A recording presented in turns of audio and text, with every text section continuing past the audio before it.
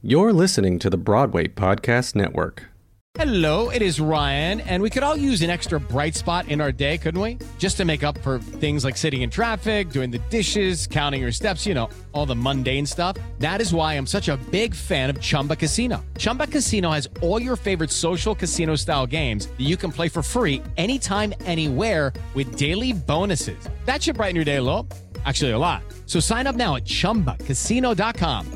That's ChumbaCasino.com. No purchase necessary. VGW Group. Void where prohibited by law. See terms and conditions. 18+. It is Ryan here, and I have a question for you. What do you do when you win? Like, are you a fist pumper, a woohooer, a hand clapper, a high fiver? I kind of like the high five, but if you want to hone in on those winning moves, check out Chumba Casino. At ChumbaCasino.com, choose from hundreds of social casino-style games for your chance to redeem serious cash prizes. There are new game releases weekly, plus free daily bonuses, so don't wait. Start having the most fun ever at ChumbaCasino.com. No purchase necessary. VGW Group. Void where prohibited by law. See terms and conditions. 18+. You don't dare. Go, go. Go, I'm go. warning you. Boo-boo-ga-boo. I think I have a crush. I think I have a I crush. can't. I'm falling for him. Oh no. I can't believe the song starts this way. Women Haven't made bad choices since the beginning of time. Billie Eilish as Lauren in the Hollywood Bowl 2022. Is that actually happening? No, I'm just like putting it out in the universe. That they're 'cause, going to like, do Kinky Boots at the Hollywood Bowl in 2020? Yeah, why wouldn't they? I don't know. They've done it everywhere else. I don't know. Why were we listening to that? Because you came in singing dun dun dun dun, and I was like, "Are you singing the beginning of History of Wrong Guys?" And he didn't even know what I was talking about. So, who's the bigger guy who likes musicals Okay, here? okay, take it easy. I just had something stuck in my head, and I don't know why, but I guess it was History of Wrong Guys. It was from History of Kinky Wrong Boots, Guys. the musical.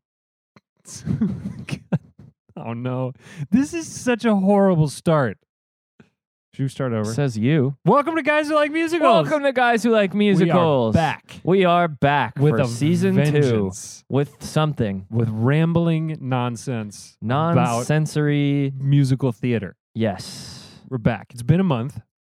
Has it been a month? Yeah, it's been over a month because shout out to Russ, the doorman at my show. He was like, "Hey, Joe, it's been a month, and you said that you guys were going to take a month off, and it's been almost a month, over a month. So, like, if you're going to get the podcast back together, you better get going, because Get back to you're work. lying to your audience." Right. And I was like, "I guess it's true. So we got to start rambling into microphones about musicals again." Right. So here we are. So here we are. What are we doing this week? We're talking to Ann Nathan, which is going to be great. We did Once together. She is about to be in Sing Street at New York Theater Workshop, which is coming to Broadway next season. Fingers crossed. She just did Broadway Bounty Hunter with Joe Iconis. She's been, I want to call this episode, I mean, now we're just working through things on air, I guess. But I think I'm going to call this episode, Ann Nathan has been in every musical you've ever seen.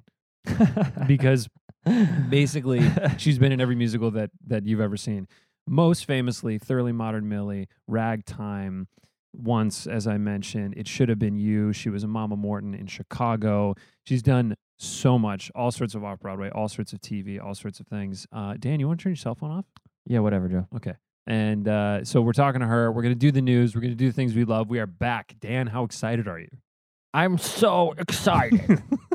So, an actor. So an actor is saying his lines, and then out of nowhere, he just starts singing. 5, 6, 7, 8. The hills are alive with the sound of Jimmy. Don't cry for me. Just a few things to look forward to this season that we know we know are happening. Confirmed.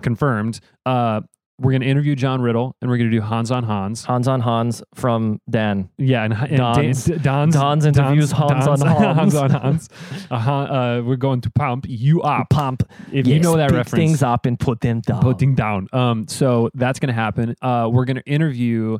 We got an interview with Paul Nolan from Slave Play, and Paul and I did Once together.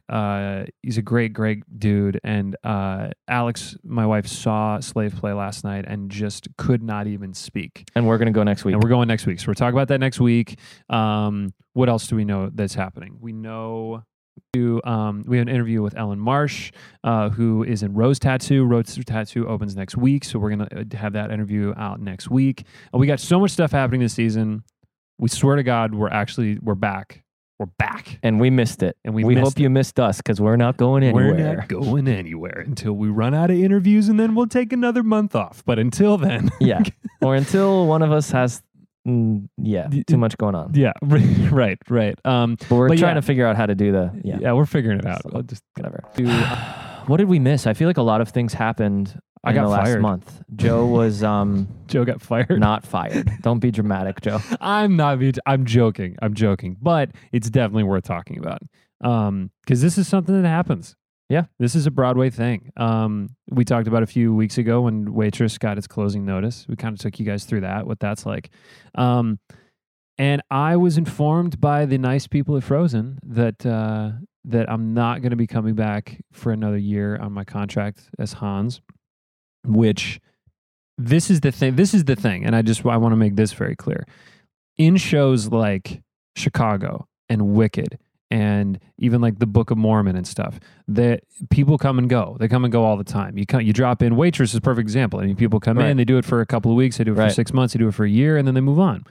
There is this thing that's interesting about like when people are asked to stay in shows and when people are not asked to stay in shows from company management or from the producers, from management.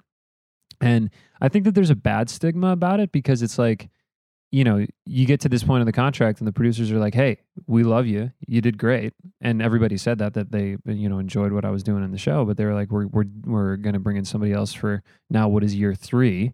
And that, it stings obviously because you want to like stay in the show, but also if they would have said, hey, we'd like you to stay, maybe something else would have happened and I would have said, no, thank you. And I'd like to move on. So that's also part of it. But it was an interesting couple days because it's obviously emotional. Then like I found out that I was not asked to stay and that also that Casey and Patty, Casey Levy and Patty Murin, who originated the roles of Elsa and Anna in the show, were also, thanked for their service and thanked for everything that they did for the show, but they're also not going to be returning for year 3. And it's one of these things. It's just kind of like getting killed off of a TV show, it's like this is where the show is going. This is where the project is going. But like, hey, we're going to, did you see that our friend Yuri got killed off of Chicago Fire? I did. So like, he's been there for 7 seasons. He's been there for 7 seasons and just, I still have to watch the episode, but he posted all on our Instagram. Like I saw him in a neck brace and then he was like thanking the fans of Chicago Fire for all of his, hopefully that's not a spoiler alert, but no, that was a couple of weeks ago. So that's okay. Yeah, it might be a spoiler alert if you're planning to binge Chicago Fire, but but like this he stuff was posting posting about how he was dead. Exactly. So like if he posted about it, it is fine. But it is one of these things that like I was excited to talk about it in this format because it is like it's part of the job. It's part of you people get it's really the thank you for your service. It's not really like you get fired or let go or whatever, but it's like hey, your contract is up. And one of the things that they said, like they do with the Fieros in Wicked, was they want to bring in a new Hans every year or so. That they want that to be kind of the track that turns over. And that happens with the Fieros. The Fieros are asked to stay for 9 months, and then it's thank you very much, on to the next Fiero. And they bring somebody new in to keep the show fresh and, for press releases and to keep people talking about the show. And so it makes a lot of sense. But it was a little bit of a stinger. But I'm also there till February 16th. So if you haven't seen it, you can come and you can see it. And you can see me and Casey Levy and Patty Murin. And I'm proud of you. Oh, well, thank you. In my life, I made my Dr. Palmer debut. Yes, you did. During our hiatus. Yeah, our little hiatus. And just to make it about me for a second, I stopped at your stage door to drop you off a bottle of whiskey because this was a big deal. That's what we do. You bring your buddies a little gift at the stage door, and I brought you a bottle of whiskey. It was dropping off the stage door in the middle of the show as you were singing, "You Matter to Me." Those are not the pitches. It sounded so pretty, way prettier than I just did it. And I got to listen to you sing it because I was in my show. I couldn't come actually see you do the thing, but I got to hear you sing a little bit. That was really cool. It was cool. Is that you? Yep. Bootleg. This is illegal.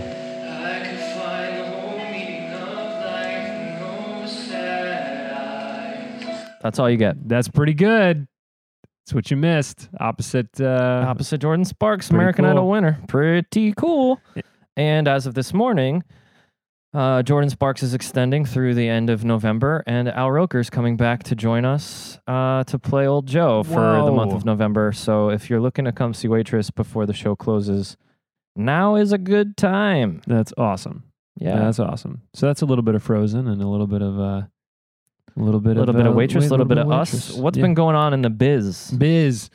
What has been going on in the biz? What are some things that well, I thought we're going back to the Emmys now for a second, but Fosse Verdon nominated for 14 Emmys, nominated for 17 Emmys, won 4. So that's pretty cool. Yeah. All the Broadway people involved in that. More casting for this Company revival we're obsessed with. There's a bunch of stuff happening, but one thing I'm super excited about is this off-Broadway revival of Assassins Yeah. that is going to happen. For Also, sure. Assassins, shout out to Ann Nathan, who we're going to talk to in a minute, was in Company of Assassins. Wow. So that's not a big Not deal. a big deal. But yeah, Steve Pasquale, Will Swenson, Judy Kuhn, Brandon Uranowitz, Wes Taylor. There's more people that are going to be announced, but they're Yeah, going to there bring was it to Classic Stage in 2020, which is going to be stupid. Directed by John Doyle. So Yeah. no doubt that's going to be a legendary production that you should try and get to see. Yeah. What else is happening? Right now, we got... Almost Famous got a rave review out at the Old Globe, and they did Cameron Crowe did an interview. I forget what the publisher was, but he was like, "We're on the fast track to Broadway. We're trying to find a theater before the Tonys this spring." Oh. So it's going to be definitely, I don't know if he knows that like people don't usually say stuff like that. yeah, like, but also like good for him because everybody wishes they could. Yeah. We're just all like so cautious over here. Basically, they're trying to create this like super competitive awards environment, which to me is really exciting. Like a few weeks ago on the months ago now, but when we last talked about this season, there were no new musicals, and now there's just a bunch of stuff happening. Yeah. Lightning Thief, Yep. and Sing Street has potential, and Right. there's Tina just all sorts. is coming, Right, and of course. Jagged Little Pill obviously is the big one, but that's been announced for a little while. Right, and I sort of wasn't including the jukeboxes because it's not technically like I think what we had said was that there were no new. Oh, right. Original We musicals. want more new original music. Yeah, Musicals, yeah. just they're a little harder to come by, but now there are a few kind of in the. Is Freestyle Love Supreme going to be considered a musical? I think the Tony they haven't really they haven't ruled talked. on that, Yeah, right? they haven't. I mean, I haven't read the ruling yet, but Yeah, so Freestyle Love Supreme that also got a really rave review totally. as well. If those of you who don't know, I think we did talk about it on the podcast a couple weeks ago, but it was this Joe's Pub fully freestyle musical that was created by Lin-Manuel Miranda and Chris Jackson and a bunch of those sort of Hamilton guys, and it was always sold out at Joe's Pub. It was always like one of the hottest tickets in town when they were doing it down at the Public, and then they moved it to Broadway. And it has just been an absolute smash for the last couple of weeks. And I think that is just a limited run. I'm not totally sure about that, but it's supposed to be really cool. But Thief, the Percy Jackson musical, was written by Rob Rukiki, who Ann Nathan and I teach with. One of the questions we're going to talk to her about, she teaches all the time, works with high school students and college students and professionals, and she's just a wealth of knowledge when it comes to, teaching and the biz and all these things. But Rob, who wrote The Lightning Thief, works with us, and this is his Broadway debut as a lyricist and composer, and it is amazing. So this show is like, and it's totally the little show that could. When it came to Broadway, we were all like, whoa, where did that come from? It was on tour, Right. and everybody's like really excited. Chris McCarroll, the star, is a good friend of my wife Alex's And so, mine. yeah. So we're super excited about that one. Yeah. Succession right now. Alex and I are watching it, and we just Finally. we started from the beginning, Good. and last night. latecomer. Yeah, latecomer to the party. But one of the things I was obsessed with in the pilot, it's just Broadway City. So Right. it's Drew literally Gehling. Drew Gehling and Ray Lee is in Right. it, and Alex is working with Ray Lee right now Mhm. on a workshop, and so she's like showing up at work and like she's like, Ray, what do you Ray is in the show, and Julia Murney plays in the pilot. She's the woman who is like giving the welcome speech to all of the people who are working at the theme park. Remember when they're like in the room? Wow, I and didn't realize that. Yeah, and I didn't recognize her. It's just like it's so like I love that with the New York shows. You just see these Broadway Yeah. people all the time. So that I was think it kinda was at that season, it was Henry Russell Bergstein Mm-hmm. was doing the Was casting, casting, yeah. with, Yeah. and now it's Avi Kaufman. So it Yeah. changed. But this season has almost no Right. guest stars. I auditioned for the second season, and it's like, as far as I can tell, it's like the one role Mm. that was castable. Nice. And you didn't get it. Definitely didn't get it. Definitely didn't Definitely get it. went Dan to a and I guy were like talk- 15 years older than me. Dan and I were talking just before we started that. Yeah, just I also didn't get a lot of jobs in the last month. yeah. Since I was, I did get one, but Yeah, that's true. Yeah. But yeah, I got in the last couple weeks, I got too old and too ugly for a bunch of stuff, and not famous enough. yep. I'm currently like kind of waiting to hear if I'm going to get a job to see, like, they want someone more famous, and Yeah. we'll see if I'm going to get it. Yeah, exactly. So Right. this is part of the journey you're going on with us. It's just like our trials and tribulations in the industry. Should we do the things we love? We should. So, I now that we're back, I definitely wanted to get back into the things we love, right? Things we love. We need a. Things we love. Things we love. I love him. No. I'm such a Oh good wait, singer. no. I did make a thing for this. I think you did. I did. I'm gonna put it back in there. Okay, great. I love him. Okay, That's what, better- What, better okay, than you're mine. holding a book. Yes. This week You know how to I read? love I love being back in acting class. Since we started our hiatus, I started back in class. And it's interesting. On the first day, we did like kind of a going around the circle and everyone talking about kind of how they ended up in the class. And most of the people, it's a professional acting class. You have to audition to get in. Most of the people are in various stages of their career. Some of them are right out of school. Some of them are kind of new-ish to acting. Some of them were acting and now they're trying to get back into acting. And I was kind of the one in the class who was currently working. And everyone came up to me afterwards and they were like, why are you here? What are you doing here? Mm. And so I wanted to share kind of my idea about acting class for those of you who are actors yourselves. And that is no gymnast, football player, ballet dancer, doctor, financial advisor. Pick your I mean, profession. some of those more like desky, professionally jobs, people aren't necessarily continually training. Definitely a doctor would. Yeah, But anything that's physical and mental it's inherent that there's a lot of continual practice and work that goes into that profession and that job. And I think that as actors, we forget that. Mhm. I think it's most often that you go into acting class because you're unhappy with your agent or you're not getting enough TV and film auditions. Right. I'm neither of those things. I'm not unhappy with my agent or with the auditions that I get. I just feel like there's a muscle Yeah. in being an actor, Yeah. and that muscle requires you to work, or it will. What's the medical word for it? Atrophy. Atrophy. Thank you. So I've been taking professional. So I've been taking the professional acting scene study class at the Barrel Group. The Barrel Group was started by Seth Barish, and some of their famous students are like Anne Hathaway and Mike Birbiglia and Jay Farrow. Not a big deal. And I currently have in front of me Seth's book called An Actor's Companion. It's Seth Barish again. Really interesting school of thought, really interesting book. I would highly recommend it to anyone who has any trouble kind of being in their own heads while they're performing. He breaks down acting to being exclusively about play. Acting isn't about anything emotional or anything kind of intellectual. Acting is about like the act of playing something. So he refers to actors as players, never as actors. He kind of figures everything to be a game to be figured out, and it's all about craft, right? Some of my I wish I could go through kind of some of my favorite sections of this, but it's really cool. It's like the War of Art, where everything is every paragraph is like, it's like the War of Art where every chapter is like a page.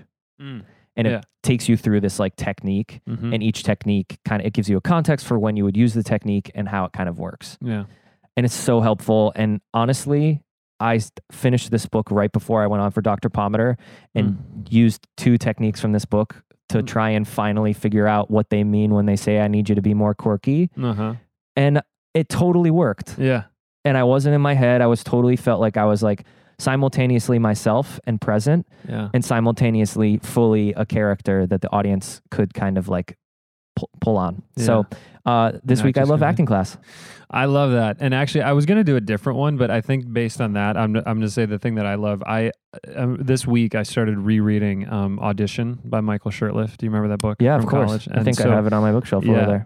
And if not, I have it at home. So I'm walking around with this book, and so I think what I love this week too is books on acting. I guess is kind of my short answer, because in that book in particular, we had to read this freshman year of college, and basically he breaks down, there's like his 12 guideposts to auditioning, and it is about, it's about using everything that you do as an actor, but under the, through the lens of getting jobs, because we need jobs. And 99.9% of actors have to audition, and then 0.1% of them just get offered things. So you have to go into the room. And just what I loved when he starts in the introduction and talking about how this is a completely absurd profession that we have all gotten into, and I just love the acknowledgement of that always. Like when somebody, when things are terrible and somebody's like, hey, things are terrible, like I really appreciate that, as opposed to just sweeping things under the rug. And he was like, this is an absurd profession you've gotten yourself into, and don't try to make it normal. Like, don't try to normalize it. It is absurd. What you're doing is absurd. Own it. And and then he gives you a bunch of great things. So read that book if you're auditioning for colleges, if you're a professional, if you just are like interested in the craft a little bit. Like, that's another great book. I think we're gonna make a Guys Who Like Musical reading list. Ooh. I think we're gonna make a Guys Who Like Musicals reading list, and I think we're going to make like curated playlists for Spotify. Ooh, these are fun things. Look at us, season 2. We're growing up. We know how to read. And don't think I forgot about your care packages. You did. No, I didn't. I have those messages saved and the address is saved. We just haven't filled the care packages yet, but that's coming in season 2 also. Here we go. So let us know if you have any questions. Thank you for listening.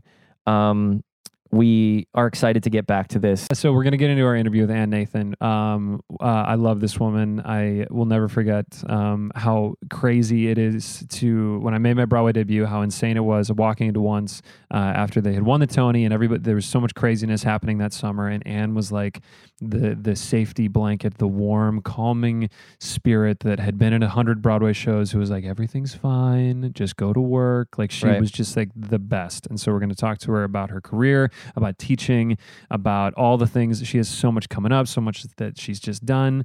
And so listen in, young actors, because Aunt Ann is going to have, not Auntie Ann, I don't know, I have an Aunt Ann, but she's going to have some wisdom for you.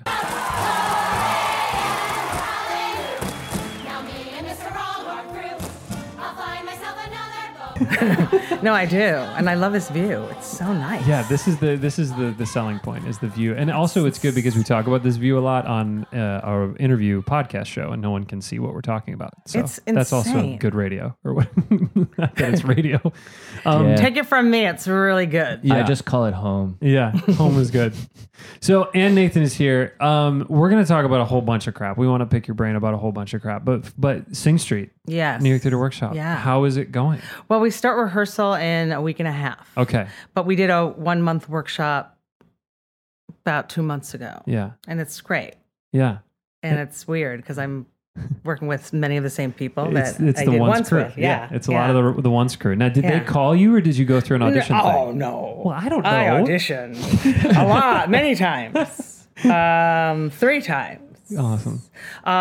Yeah, I went in and played piano and did a scene, and then went back in again, and then went back in for a callback. And it's Rebecca Teichman, and she did. I mean, I know her socially a little bit, but she doesn't know me. So yeah. Yeah, and it is like it's a lot of the Once crew who's working on it. But Rebecca. Let me see if I can get it right. Yeah. Okay. Enda Walsh. Yep. Who wrote it? Bob Crowley. Yep. Did I say that right? Did the costumes? Crowley. Both set in costumes.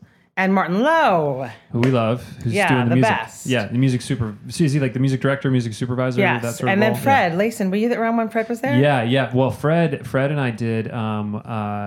We did Bandstand together. Yeah. We worked on Bandstand, and he had kind of started in on Once as I was leaving. Right. Let Let me see, like, I'm not going to lie to your audience. right, yeah. To your studio audience.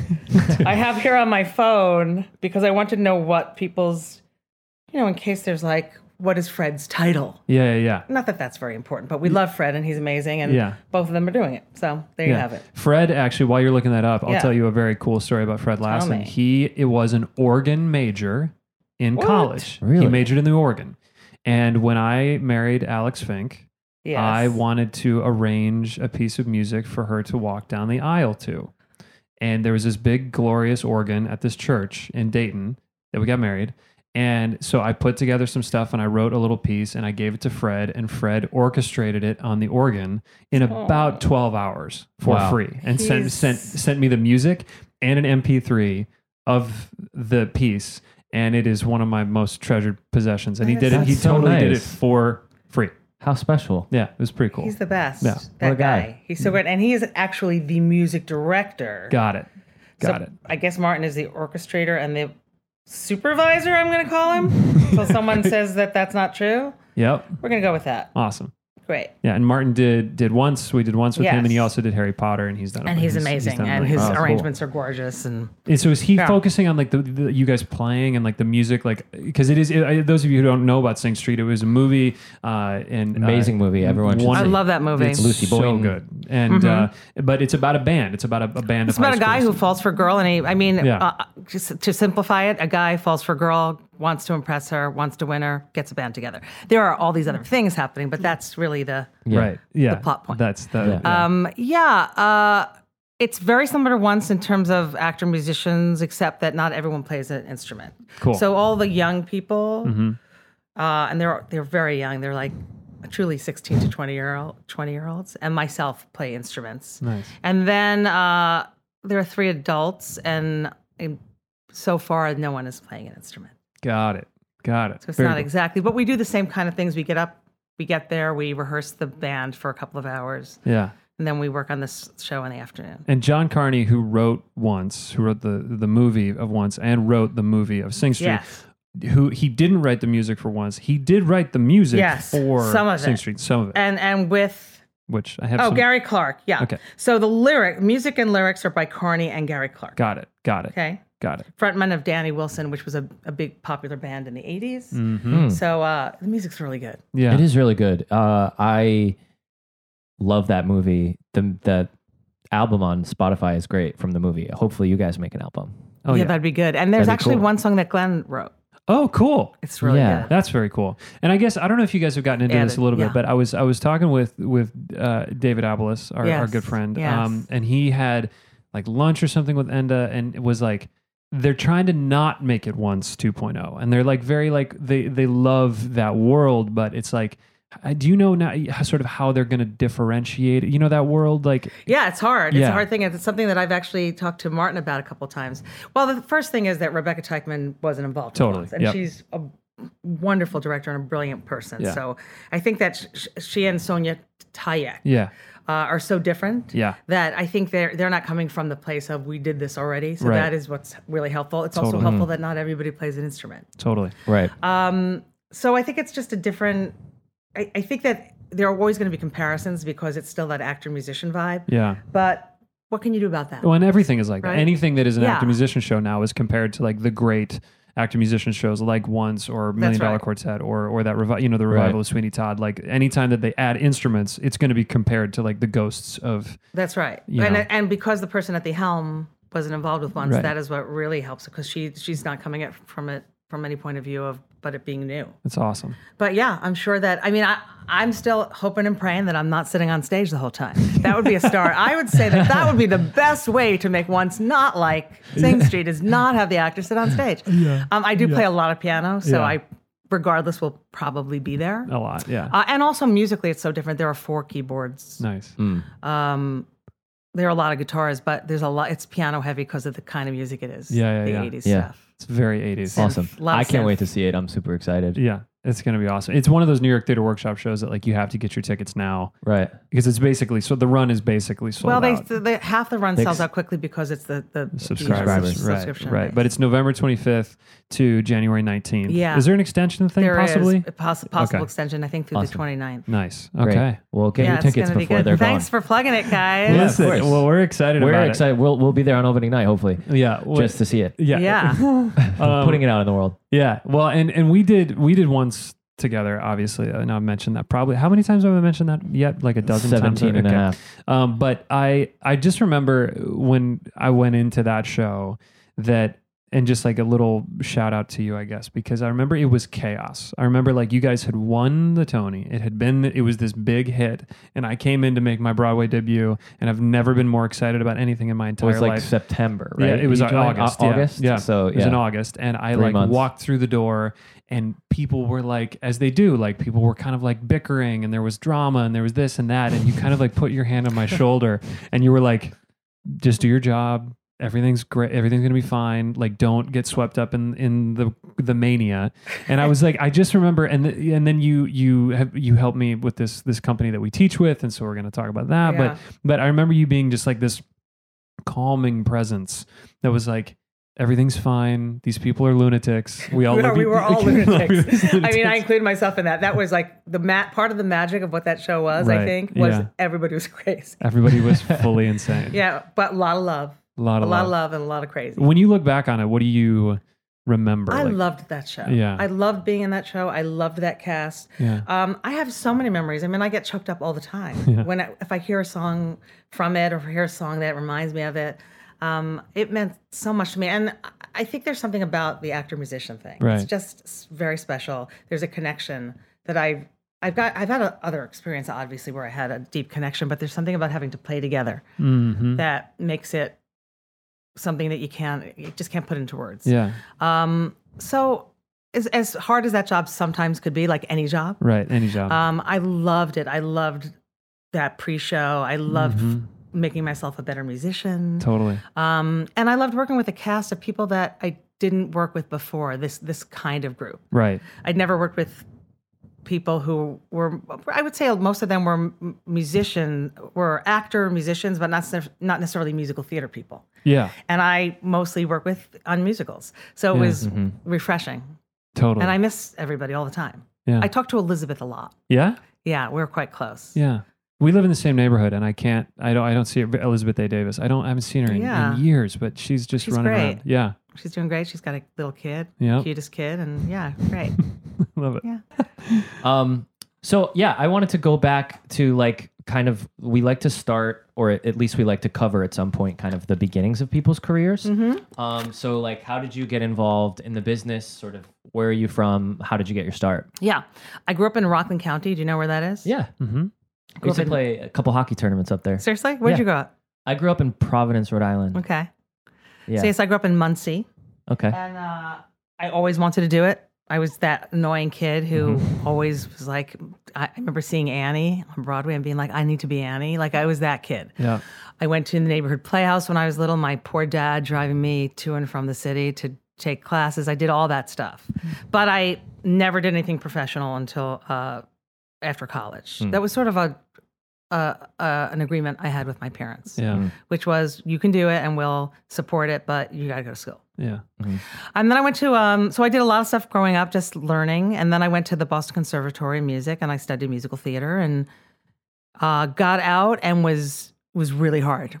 Like I was not that person who got out and got a big job. Right. I went to all the open calls. I went to all the non-equity calls. I waited around for the equity calls till waited for 8 hours. I did all that stuff. And my first big job, I guess, was Les Mis. Yeah. Which- Tour, right? Yeah, I did the tour. I did the first bus and truck, Oh, wow. the Marius Company. And I was so green that when they called and told, first of all, there were no cell phones yet. Right. Yeah. So they left me a message on a Friday, Vinny Liff, and he said, I want to talk to you. He didn't even say I got it. He said, I have some news. So I had to wait the whole weekend because you had to actually get them on the phone. Right. He left it on my answer machine. Right. And I remember that the Monday, I remember smoking. I smoked at the time. That was my cool thing. I was Yeah. smoking cigarettes Yeah. and just chain smoking and drinking coffee. And I finally got him on the phone. And he told me that I got it. And I was like, for how long? Yeah. Like I really didn't know. Like I thought 6 weeks. And it okay. ran like 20 years or something. Right, yeah. But I just didn't know. I didn't know I could make that much money. That was so Right. much money. Right. I was waitressing at the time Totally. in an Irish pub. I just had no idea that Yep. it was going to be as great as it was. Yep. And I met some of my best. I did Mary Sugarman was in that No production of kidding. Les Mis with me. Mary Sugarman is a casting director Yeah. Tara at Rubin. Tara Rubin's office, and Just the actually, best. I think she cast the revival of Les Mis, didn't she? She did. She did. I didn't realize Which that's how is- you guys became Yeah, friends. we, because I we, knew that we you guys were did friends. Les Mis together, and a lot of Adam Heller. Do you know Adam Heller? He's some of my best friends are still from that show. Yeah, I think wow. that first big show is important to people. Yeah. Yeah, absolutely. Definitely. Especially like if you're like at similar levels. My first job out of school was like everybody's first job, so we were all kind of in That's that right. same That's how pool. we were everybody's first big job. So absolutely, there's definitely like because you're like, wait, what am I doing? Are Yeah. we actually getting paid to do this together? This is crazy. I still remember flying to Florida for our tech, and I still remember us singing. Do you hear the people sing on the plane? Oh my God. And now I look at that and I go, if I were on that plane, God. I would be like, shut the hell up. I would find that so not charming. But if we Right, were right. like singing all the group songs, we were so excited. Oh my God. So whenever I get a that's little funny. snarky when Yeah. I see things like that, I have to remember that Yeah. that was absolutely me. Absolutely. Right. Yeah, totally. Totally. It's good to look back and think of that stuff, you know. Yeah. That's amazing. Yeah, like you see the video, like the Lion King cast did that they were on an airplane and they like sang the Circle of Life or something on a delayed plane. And now I did the same. We did a press event for Frozen a couple of months ago, and the associate director was like, you know, what have you guys got? You know, did like a acapella version of Nope. Let It Go or something that like Nope. got, and we were all like, there's no way No in chance. hell that this is a horrible idea. You know, we're all jaded and you know, over it now, but. Right. I love that story. Now to jump like, Yes. so now when you got off the tour, what was next? Do you remember? All of a sudden, no work again. Right, It was, exactly. Sure. I mean, I left the tour because even at my very young age, I knew that I couldn't do it for too long. So Right. I Yeah. left about a year and a half later. Yeah. And then I just pounded the pavement like Yeah. you do, you know, Yeah. went to a million auditions, didn't have an agent, Mhm. just open calls. The next big thing I did is I did Aspects of Love with this wonderful director, Robin Phillips, which was in Canada, in Toronto and Edmonton, Alberta, and then Chicago. Edmonton. And I loved it. I loved Yeah. it. It's the first time I ever worked in Canada, and I have worked there several times since, and I love it there. So I did that, and it was a lot of fun. And actually, guess who replaced me? Mary Sugarman. No. I feel like this whole Wow. podcast would be about Mary Sugarman. But honestly, I think what happened was I was leaving, and the associate director, we were talking, and I said, you know what would be really good at this part? Yeah. Was Mary Sugarman. Oh my God. So yeah, so so I did funny. Aspects of Love.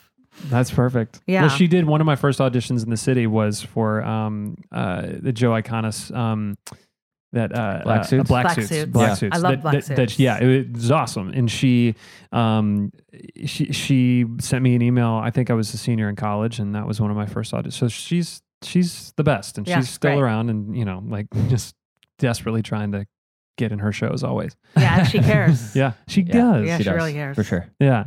So where did you make Yes. your Broadway debut? Ragtime. Wow. Mhm. Did Ragtime, the first Ragtime. Sure, of course. The, one a The million OG. years The greatest ragtime. ago. Yeah. Well, I won't say. I mean, the revival was great. Yes. Yeah. But yes, that was it was crazy because we did Yeah. it first out of town in Toronto for a full year. Oh Wow. wow. It was crazy. And did you workshop the show the whole time you were there? Did you like kind of get it up and then set it? We and got then... it up, did it, and then weirdly they opened a company in LA before we came to Broadway. So then once they did that, there was some tweaking going on, but basically it was what it was. And then we re-rehearsed it when we came to New York. But the cast stayed intact. Yeah. Sure. So we all just moved to Toronto. I love that show so much. Yeah, it's pretty great. I watched Joe play younger brother when he was 19 Sophomore at the in University college. of Michigan. Was he great? He was great. I bet you killed it. He That's did. pretty good. I think it's been all downhill from there. Yeah, that was his peak for sure. Yeah, definitely. I actually, I was in the ensemble and understudied Emma Goldman, and Oh, I cool. just recently did it at Barrington Stage, and I played the role, and it was so crazy to revisit it. to revisit it. And that would so did you play? So you understudied Emma Goldman. Yes. Went on as Emma Goldman A lot, yeah. and then that was the first Emma Goldman. That was. That Oh you yeah, would do- I know. I have yeah. to. I put a moratorium on it now. No more Emma Goldmans. No more Emma Goldmans, because That's it. that We're would done. be a really good segue to the fact that you played it in the Assassins did, revival. yes. But that's not. We're not going to jump to that just yet. But I Okay. do want to props for making that segue. Yeah. Good Then we job. can go on to some. Good we can, job, theater nerd. Good. Wait. What's it called? Guys who like musicals. Guys who Good like- job, yeah, guys who like musicals. It's so bad. That's so Thanks, bad. Captain Obvious. I know, but so one thing that I would love to. There's a million. You've done a million things, and we could literally ask you a million questions. But one of the Yes. things that I want to talk about the Millie years. Yes, please. Okay, the Millie, not the Millie. The Millie the Millie years. years. If that's like that would probably be Sure. a chapter of your biography, Yeah. right? Because last year you got to do this concert where everybody got back together, Mm-hmm. and so I imagine it was a great time to kind of revisit like what everybody was like. You know, what's a 23-year-old Gavin Creel like, or a 24-year-old Sutton Foster like? What were they like during that time, and also what were you like? Like, how do you look back at that time? Well, that was a very happy show. Yeah, We loved doing that show, and I think that there's something about that theater somehow that I think that people are happy in that theater because there's so much space. I think that seems weird, but there's just so many dressing rooms, and Yeah. people seem to be kind of happy at the Marriott Marquee. Yeah. They were young but wise. Like, I was obviously older than them, but I couldn't believe watching Sutton what she did, because to be honest, I could never have handled that at her age. And she handled it with such grace. And when I say handled it, I just mean it's such an enormous role. Yeah. I mean, she sings so many songs. It's enormous. It was so much weight on her shoulders. And she just, I know that it was hard. Yeah. I know that it wasn't, if you asked her, she'd say it was not just all a walk in the park, because there was a lot of pressure. Totally. But she handled it so well and was consistently great. Yeah. Honestly. And I was there when she did it out of town. Right. I was there in La Jolla when she was in the chorus. Right. And we would get together. This is a good story for real. We would get together at Sutton's apartment. Myself, Katie Baldwin, who understudied Miss, Crazy. who understudied. Looking at that myself, cast who now, understudied. I had to understudy Muzzy and Millie, Muzzy and Mrs. Mears. Yes. Weirdly had to do both those roles, and bunch of us would go over and we'd get some wine and we'd go over our understudy parts. Oh, I love that. Okay, and we're still really close.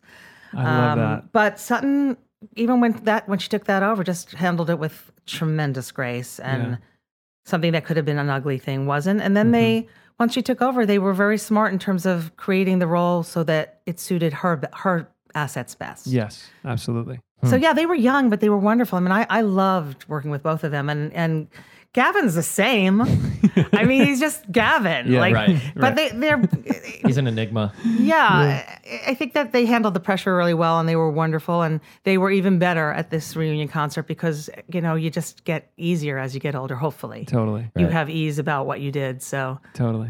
it Yeah. was really fun. We had the best time. Yeah, and I mean, did you think this is such a stupid question? But did you feel like it was going to be kind of the musical theater bombshell that it became? You know what I mean? Like, I was just going to ask the same question. because for us, like coming up when we did, I feel like Gavin changed the way that men sing in musical theater, and Sutton did the same thing for women. Like, really changed the precedent. Changed when that cast album came out, when that show came out. Every girl wanted to play that part. Every guy wanted to play Jimmy. It was like, so did you know what you guys were doing at that time? Does that make sense? I think that I still remember doing a reading of it and just thinking it was so funny. Yeah.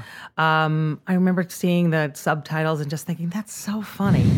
And I don't think that I knew it was fun and I knew it was good. And it was very interesting in La Jolla because you'd watch in real time. We'd be on stage and they'd write, a day later, Sutton was singing Gimme Gimme. Yeah. Like crazy. Like one of the greatest songs I've written. Happened in a day. Yeah. Well, I'm sure it didn't happen in a day for sure. them writing it, Oh, but we right. heard it. Like I still remember being there and all of a sudden she sang this song and going, that's a great song. Yeah, That right. kind of stuff.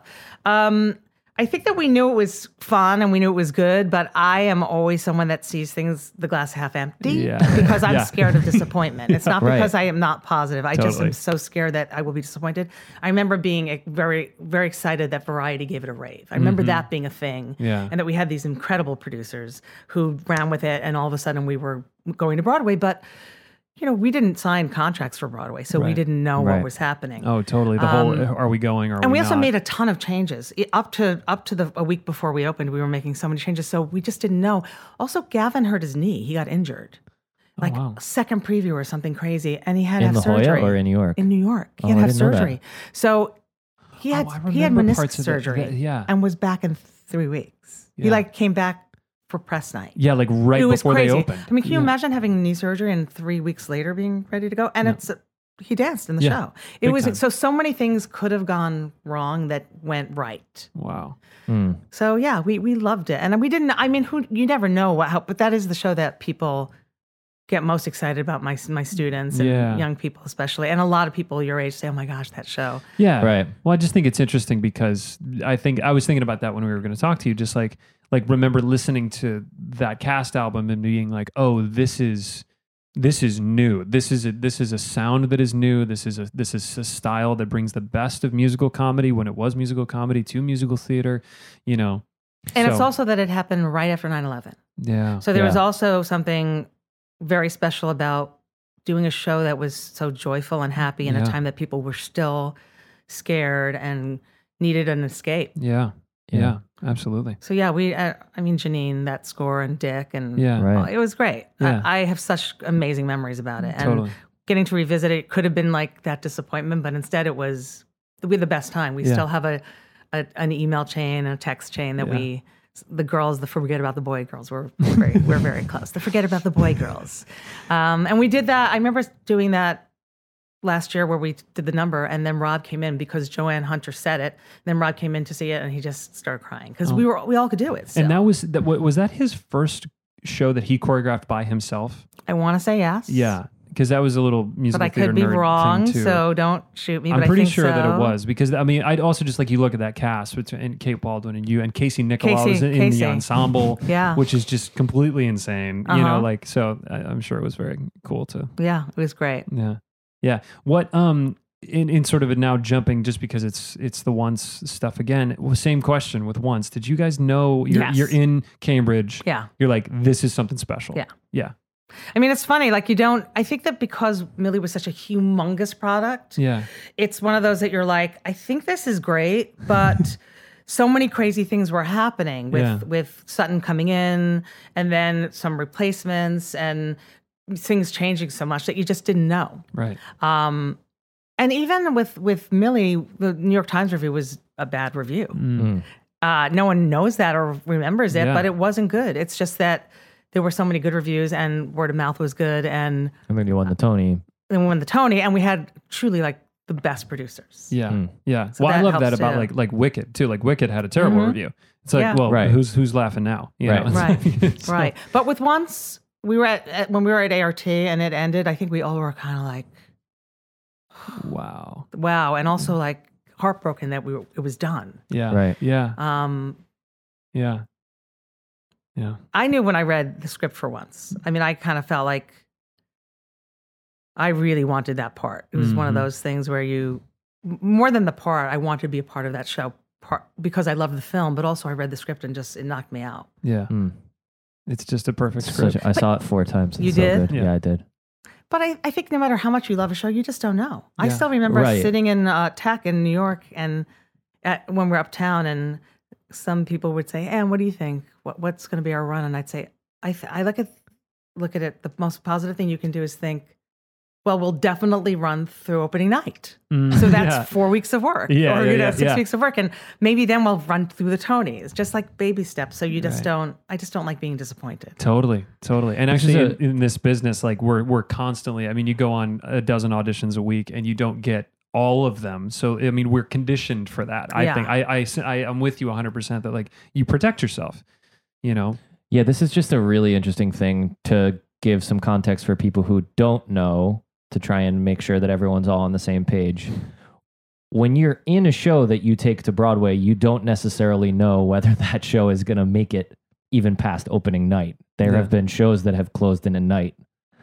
Yeah. So the kind of like anxiety and nerves that go along with bringing a show in, you kind of just hope that a show is going to run for 4 years like Once did, or 3 years in the case of Waitress, and Frozen will probably run 20, but you know, nobody ever really knows. And even if you get a knockout review, you still have to sell tickets.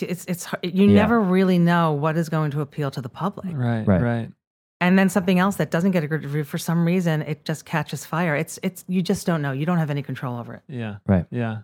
I remember seeing it. I saw it on Broadway my senior year of college. So back to once, because I just love to relive those times that I saw it. I got a really good ticket and just laughed and sobbed through the thing in a way that I have not since and had never before in the theater. And so I love to reminisce about it because it was just such a joyful show. It was and yes, there was weirdness because we were a band and you guys were. I entered the band. I came into the band but you also have the hardest job. I did have. There's not a job I can think of that's in terms of the theater, having to understudy roles that play multiple instruments just sounds terrible to me. But also, like, I think that people. I was thinking about this week. That people want jobs where they have to problem solve. That's like a human thing where you want to solve problems, and for us a lot of times it's frankly just like learning lines and being creative and coming up with things. But that was the greatest problem solving job because I was having to learn new instruments and learn new things all the time. But anyway, it was a wonderful time. The closing night of that too, I'll remember everybody, like people had come back, like people who had been in the show had come back and were all on stage for the pre-show, and it was very cool. Yeah, I loved it. I mean, I stayed a long time because it was just such a good job. You remember the audition process at all? When you read that scene, when you read that speech? Because Rushka had that scene. It's this big scene. If you didn't see the show, Anne had this big speech about kind of love and loss, and it was always just dynamite funny. Do you remember like the choice, kind of the way that you went about that audition process? Yeah, I actually had like 2 weeks, which is crazy. Yeah. And Deb Abramson, do you know Deb Abramson? No. Great pianist and composer. And I said, I have to kill this audition. So I thought I had this arrangement of this Tom Waits song called Old Boyfriends, which weirdly, Larry Yerman did this arrangement years ago that I had. And it's this, you sing it. And then in the middle, there's this like Bach concerto piano situation. So I had the perfect song. Yeah. And I went in and I did that. And then Martin asked me to play a bunch of other things in my book. And then I worked incredibly hard on that audition. My super Ivan is from the Czech Republic, so I sat down there with my microphone and said, "Speak these lines for me." Wow. So he helped me with the dialect, and I just worked it really hard so I could just be in it and off book. And they were really nice. I will say it's the only time I did something as embarrassing as what I'm about to tell you. I've never done anything like this. As I was leaving, it was final callback. I went, "You should hire me, because I really want this job and nobody's going to work harder." And I have never, like when I hear it in my head, I think that was the stupidest thing. How could you ever say that? But I had such passion about it that somehow Martin assures me it was not weird, but there was something about me needing to button it that way. It was very weird. I just had such a need for it because of the musician aspect of it. Right. Yeah. That's unbelievable. That's it's so like, crazy. That's like lore. Like that could live in like. Also, that's like kids don't ever do that. Yeah. Don't do that because I don't know how that happened. But like looking back on it, I would say don't ever do that. But they did forget to tell me to learn the accordion. Yes. So when I got to rehearsal, John Tiffany said, "How's it coming, darling?" Oh no. And I said, "I'm sorry, what?" I had no idea. So I had to learn it. It was very stressful. Oh my God. And you played the accordion the whole show. It was very stressful, but they were so lovely to me. Martin would just say, hit a droney E chord and we'll figure it out. And then I had a couple lessons at ART, and then I just got up really early and practiced every day. That's unreal. Backtracking a little bit, you played piano forever? Yeah. Piano is not hard for me. Piano does You've not been stress playing me out. since you were a kid. Yeah.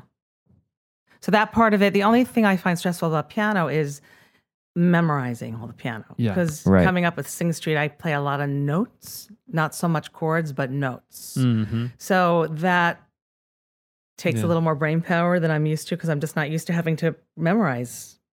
Yeah, piano. Right. And Yeah. normally musicians on Broadway don't have to memorize Right. the entire Right. show. Yeah. They look at the show on sheet music. And that was something about once that was, you had to learn, how many songs is it in the pre-show, guys? Well, at the end, how It was many like were at 50 the end? pre-show A songs or lot. something. I want to say like 30. Yeah, there's probably. I think 30. by the time that they were doing it on tour, they had like just kept adding. Yeah.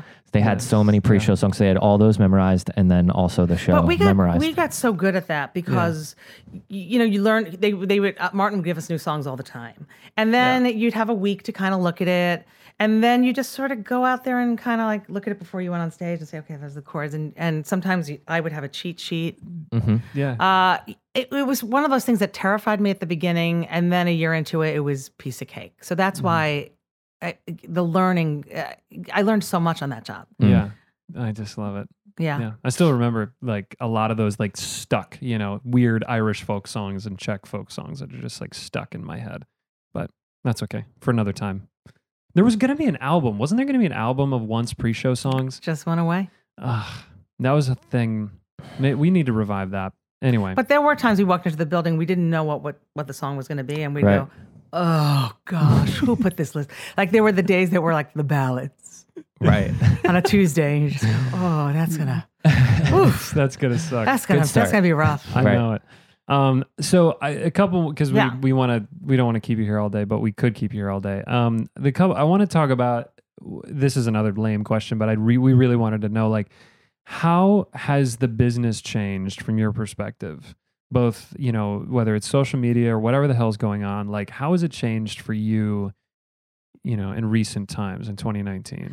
Do you mean the business in general, or the business how it affects me, or just Yeah, the both. business? Just Okay. kind of like, Yeah, whatever you- what are you seeing and what's good, what's bad? I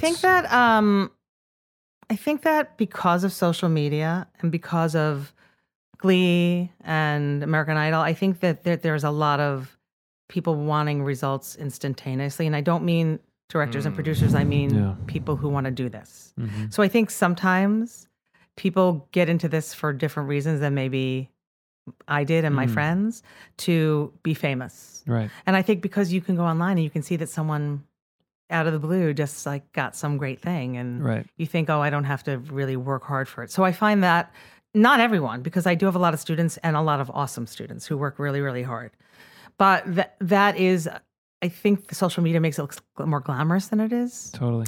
And they think, oh, that looks really fun. I want to do this, even if you're not equipped to do it, and maybe you don't have the passion or the talent to do it. So I do think that that's a thing. Yeah. I think that having to keep up on Twitter and Instagram and all those things is challenging sometimes because I don't always want to. And then I have to go, oh, I haven't in a week, I better. Mm-hmm. Because people get more and more jobs because of that, Right. your presence on social media. So I think that what's interesting is it's become easier in certain ways, like you can get any piece of music, right? Instantaneously. Right. But because everything's so easy, I cannot tell you how many students are like, I can't find the music. And I go, really? Because I just found it. Yeah. Right. All you have to do is type a word. I had to go when I was your age.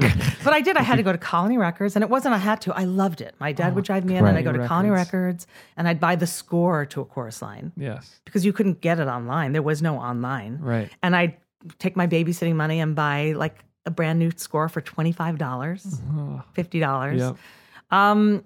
So I think sometimes that is the challenge of it, but yet it also makes it easier for me. I love it. I can get everything quickly. Right.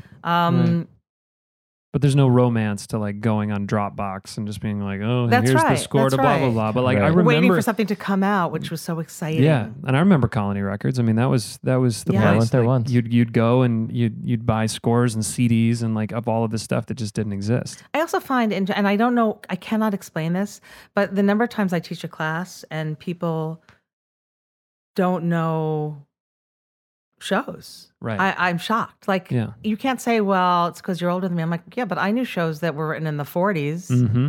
And I wasn't born then, so that's ridiculous. It's just, I think it's being taught at places like Michigan, obviously. Yeah, that was a huge part of our curriculum. But sometimes it's not being taught, or people just aren't interested in it. That's what's amazing is I get students who say, well, I'm not really interested in the old musicals. Like, okay, wow, that's like limiting yourself like 50%, but okay. Okay. Right. Or I get a lot of, I can't relate to something. I'm like, well, just act.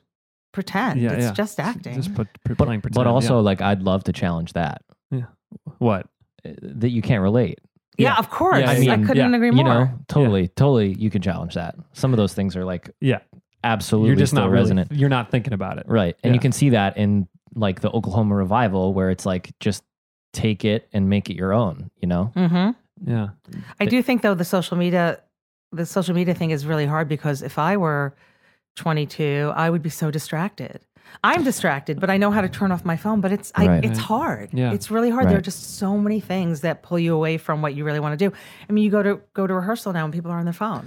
Yeah, I was going to ask you, I was thinking about that this morning, and this is also, like, what did people do in rehearsal for the original company of Thoroughly Modern Millie on breaks? You know what I mean? Right. It's 2000. They talked, they Yeah, laughed right. with each other. Yes. There was a lot of pranks Yeah. and laughter and sometimes reading a book, but like just laughing. And also things like making calendars. Let's make a calendar and sell pictures of ourselves half nude for Broadway Kids. I just found a calendar that we did because you didn't. It's going in the care package. Yeah, we're going to find. Yeah, we just didn't. I mean, I think I had a cell phone then, but like it wasn't like it is now. Yeah. Nothing is like it is now. Yeah. So you talk to each other. Right. Talk to each other. And just here's an idea. Just watch the rehearsal. Mm-hmm.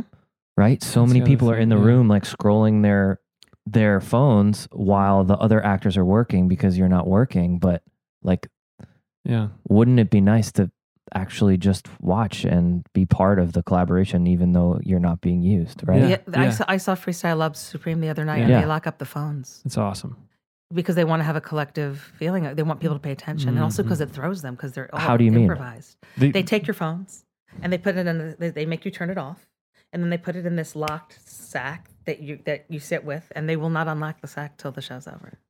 Yeah. Wow. And it's amazing because everybody's present. Yeah. I wonder if Yeah. that's something that they're going to start to do more. It was great. Yeah, there's a whole bunch. I read an article about this. There's a They whole just bunch wrote of about like, it in the Times. It was yeah, a there's big like one. there's a big sort of give and take about it, you know, in this 21st century, and you know, and phones and the whole thing. It's worth reading, but I think that it is so valuable. And people want to say like, you know, okay, if you're a doctor, that's it, you know. But I don't know. There's ways to fix this problem, but I really Right. hope that they do, because to be able to sit in at Freestyle Love Supreme and not have a single phone go off and not have anybody, Yeah. you know, nothing flash and nothing happen, and to have nobody filming. I mean, the other night, like somebody's filming, you know, Casey was singing Monster. Somebody's filming in the third row. It's like, how's she supposed to do her job with that Also, happening? can't you just watch it? Yeah, just watch Why it. do you Right. have to always prove that you were somewhere or prove that you met someone? I know. It's really tough. Yeah.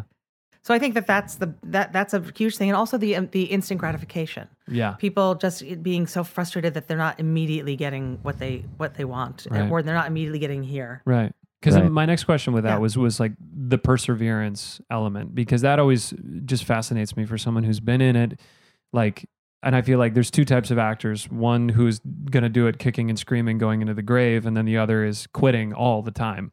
And I fall in that second category where it's like every other day I'm like, I can't do it, I'm quitting. And so, how to persevere, I think, I would just love your thoughts on that. Yeah, I think it's. I mean, I look back on how hard I worked, and I can't believe I did it, because now I look at it and think I could never do that because it just seems so tiring. Yeah. Now it seems so tiring. When I was in my 20s or early 30s, it wasn't. But yeah, I did all that, like getting up in the morning, 6 a.m., waiting online. Didn't have an agent till I had an agent. I started having an agent in the middle of ragtime. Got it. But I went to all those calls, and I waitressed. Wasn't someone who had a lot of money, so I did that thing that people do, and I just, I had my days where I cried, and I had my days where I think that, Right. that you just had good friends. That's what you Right. need, is you Right. need to be able to see your people and say, but I had many, I didn't want to quit. I just kept going. I know I can do this. So I just kept pushing. but I don't know how you do it. You just have to want it the most. You just have to keep and going. you just actually liked it that much. Yes. Right? You actually had the passion to actually put in that effort. You weren't just doing it because some teacher told you Oh to. no, I really wanted to do it. And I also think I just kept working on new songs and I kept taking classes and just Yeah. trying to go, why isn't this working? Let me keep getting better, keep getting better, keep getting better. Yeah. So there was not a lazy bone in my body. Right. I will say I got to a point where I'd done Les Mis, and then I did Aspects of Love, and then I didn't work for a really long time, Yeah. years and years. And I gave myself like 2 weeks. I had 2 more weeks of unemployment insurance. And then, but I really was like thinking, what else? Maybe I'll do jingles. I had all these ideas about something because I had been doing it for years. And then my friend Stephen Sutcliffe called and Yeah. said, we're doing this ragtime, and the girl, you're perfect for this track, and she's pregnant. She's not going to come with it.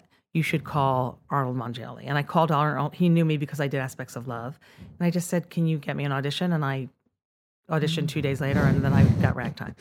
So I was gone. I was done. Yes, I was right. out the door, done. Yes. I love that. So, you can keep persevering, but then sometimes you need breaks. Sometimes Yeah, you have to right. say, I can't do it anymore. And then you leave forever, or you come back with something lucky happens. Yeah. Right. But Yeah, it's hard. Yeah. I mean, I really understand when people give up Yeah. because it's so hard. Yes. And but I do love, I mean, you said good friends, and whether it's good Gotta have friends good or good friends. family, like you just need somebody, I'm so grateful for Dan and for Alex and for people like to not judge when you're like, I haven't worked. Cause that was me after Cinderella. I had 3 Broadway shows and I didn't work for a year and a half. And I was like, and that's not even that long in the scheme of things. But this dude and 2 of my buddies sat me down. They were like, it's okay. He was going to quit the next day. We had a lot of Really? drinks, but it was like, It was a big fight. It was He great. tried to kick us out of his house. oh yeah, I did. You did. I did. And one of our So you buddies had like was, an intervention. it was We like did. a little intervention. We didn't know that that's what it was, but it turned into this intervention, and Joe wanted to quit. Still want to quit right now. And- But the best part was somebody in the group was like, if you were a rich person, would you be doing anything else? And I still go back to that. Like, if you had all the money in the world, would you be doing anything else? And I was like, no, I would just be doing more of it. If I didn't Right. have to worry You just about wouldn't keeping have to my worry lights about the on. money, right? And it's like, okay, well then you're on the right track. So just find a way to persevere. Yeah. How did you come into teaching? Did you always teach? Did you? No, I never taught, and I had no money. And I remember that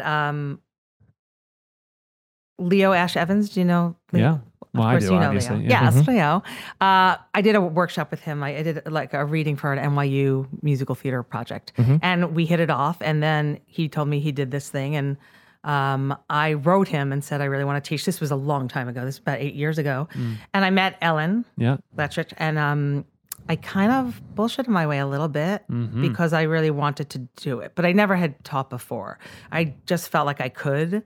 So when I was starting out, like I would just listen to songs 2 hours a night, just try to get better at it. So it was a learning curve for me as well. Yeah. And it fell into my lap because I was broke. That's really what happened. Was I was broke. I didn't have any jobs on the horizon. I wasn't going to waitress anymore. And I just needed to find a day job. And I saw that other people were doing it, and I thought, well, I'll try this, see if I like it. And it just worked out Totally. because I really do love it. Yeah. And what do you love about it? I love getting to help people with things that if I had someone who helped me when I was younger, I think it would have been, I think it would have helped me deal a little better. And I like paying it forward kind of thing where I can, whatever wisdom I have from many years of doing this, I can maybe help someone who's struggling and more than anything, help them be calm. I feel like I'm a therapist more than a Oh yeah. musical theater teacher. I always felt like my voice teacher was like a therapist. And then I kind of stopped taking voice lessons when I moved to the city. And I was like, oh, I just need to get a therapist. Actually, Yeah. Gavin Really? Creel said that. Gavin Creel said to me my senior year of college, I was like, do you take voice lessons? And he's like, no, I just got a therapist. Oh, that's amazing. Like that's I love that. that's about right. So, I do think that I think I'm helpful because the kids see me as someone who gets it because I've been where they are. Yeah. I've done what they're doing. I'm not just, pulling it out of the air. I actually get it when you tell me how frustrated you are. I get it when you tell me that you went to 15 auditions this week and no one liked you. I understand. Right. So I'm coming from it from the point of view.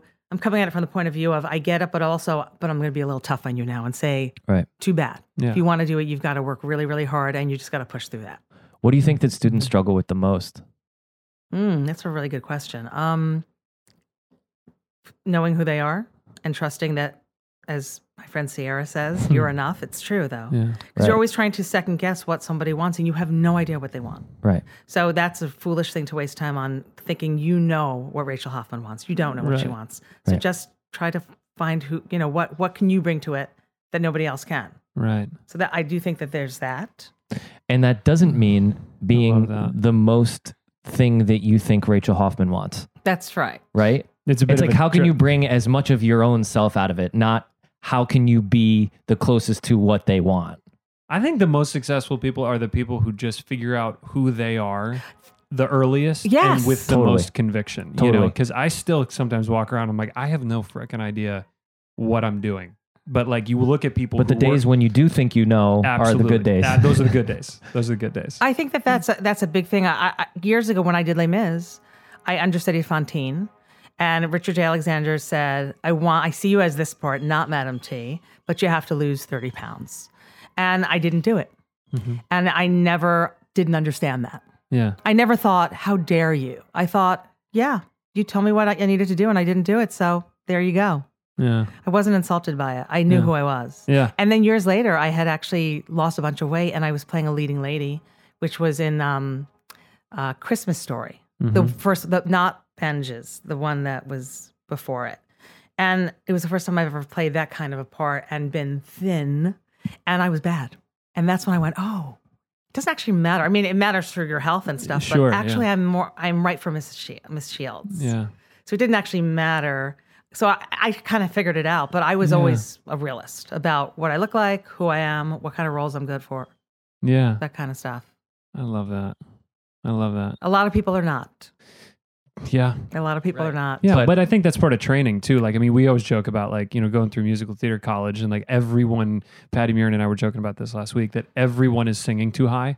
You're just like, Definitely. you just show up at school and you're like, I can sing That's high. right. And it's like, okay, well, some of you can, but like, that's one of those versions of, I'm trying to just, And yeah, it takes time. You have to figure it out. Yeah. It doesn't happen Right. overnight. Right. yeah. But self-awareness, and I wish there was a way to train self-awareness the way, I guess that's what's good about acting school is like, hopefully you're becoming more self-aware of like when it's working and when it's not. Yeah. But that's the hardest thing is that like, I see it all the time that people are trying to do things that really don't work for them, but they have no idea. I know. They got to figure it out for themselves. do they Because have also, it- like, but- I could tell you something that's not working, but you're not going to, it's like a parent. Like, you have to figure it out for But yourself. right. If you tell me and I'm like, yeah, you're wrong. So Yeah. I'm also going to say right now, there's a lot of sensitivity. Yeah. I hope I don't Absolutely. get in trouble for saying this, but like No. everybody's so sensitive that it's also hard to know what am I allowed to say? Right. Where am I crossing? I don't want to cross a line. Right. Right. And that is a thing. Yeah. Everybody gets a Interesting. participation trophy. Yes. you know. I mean, I don't think you need to be. I've had some teachers that were, or adults when I was younger who were a little harder on me than I think was necessary. Sure. But I think that is a line that people are trying to navigate. Totally. Totally.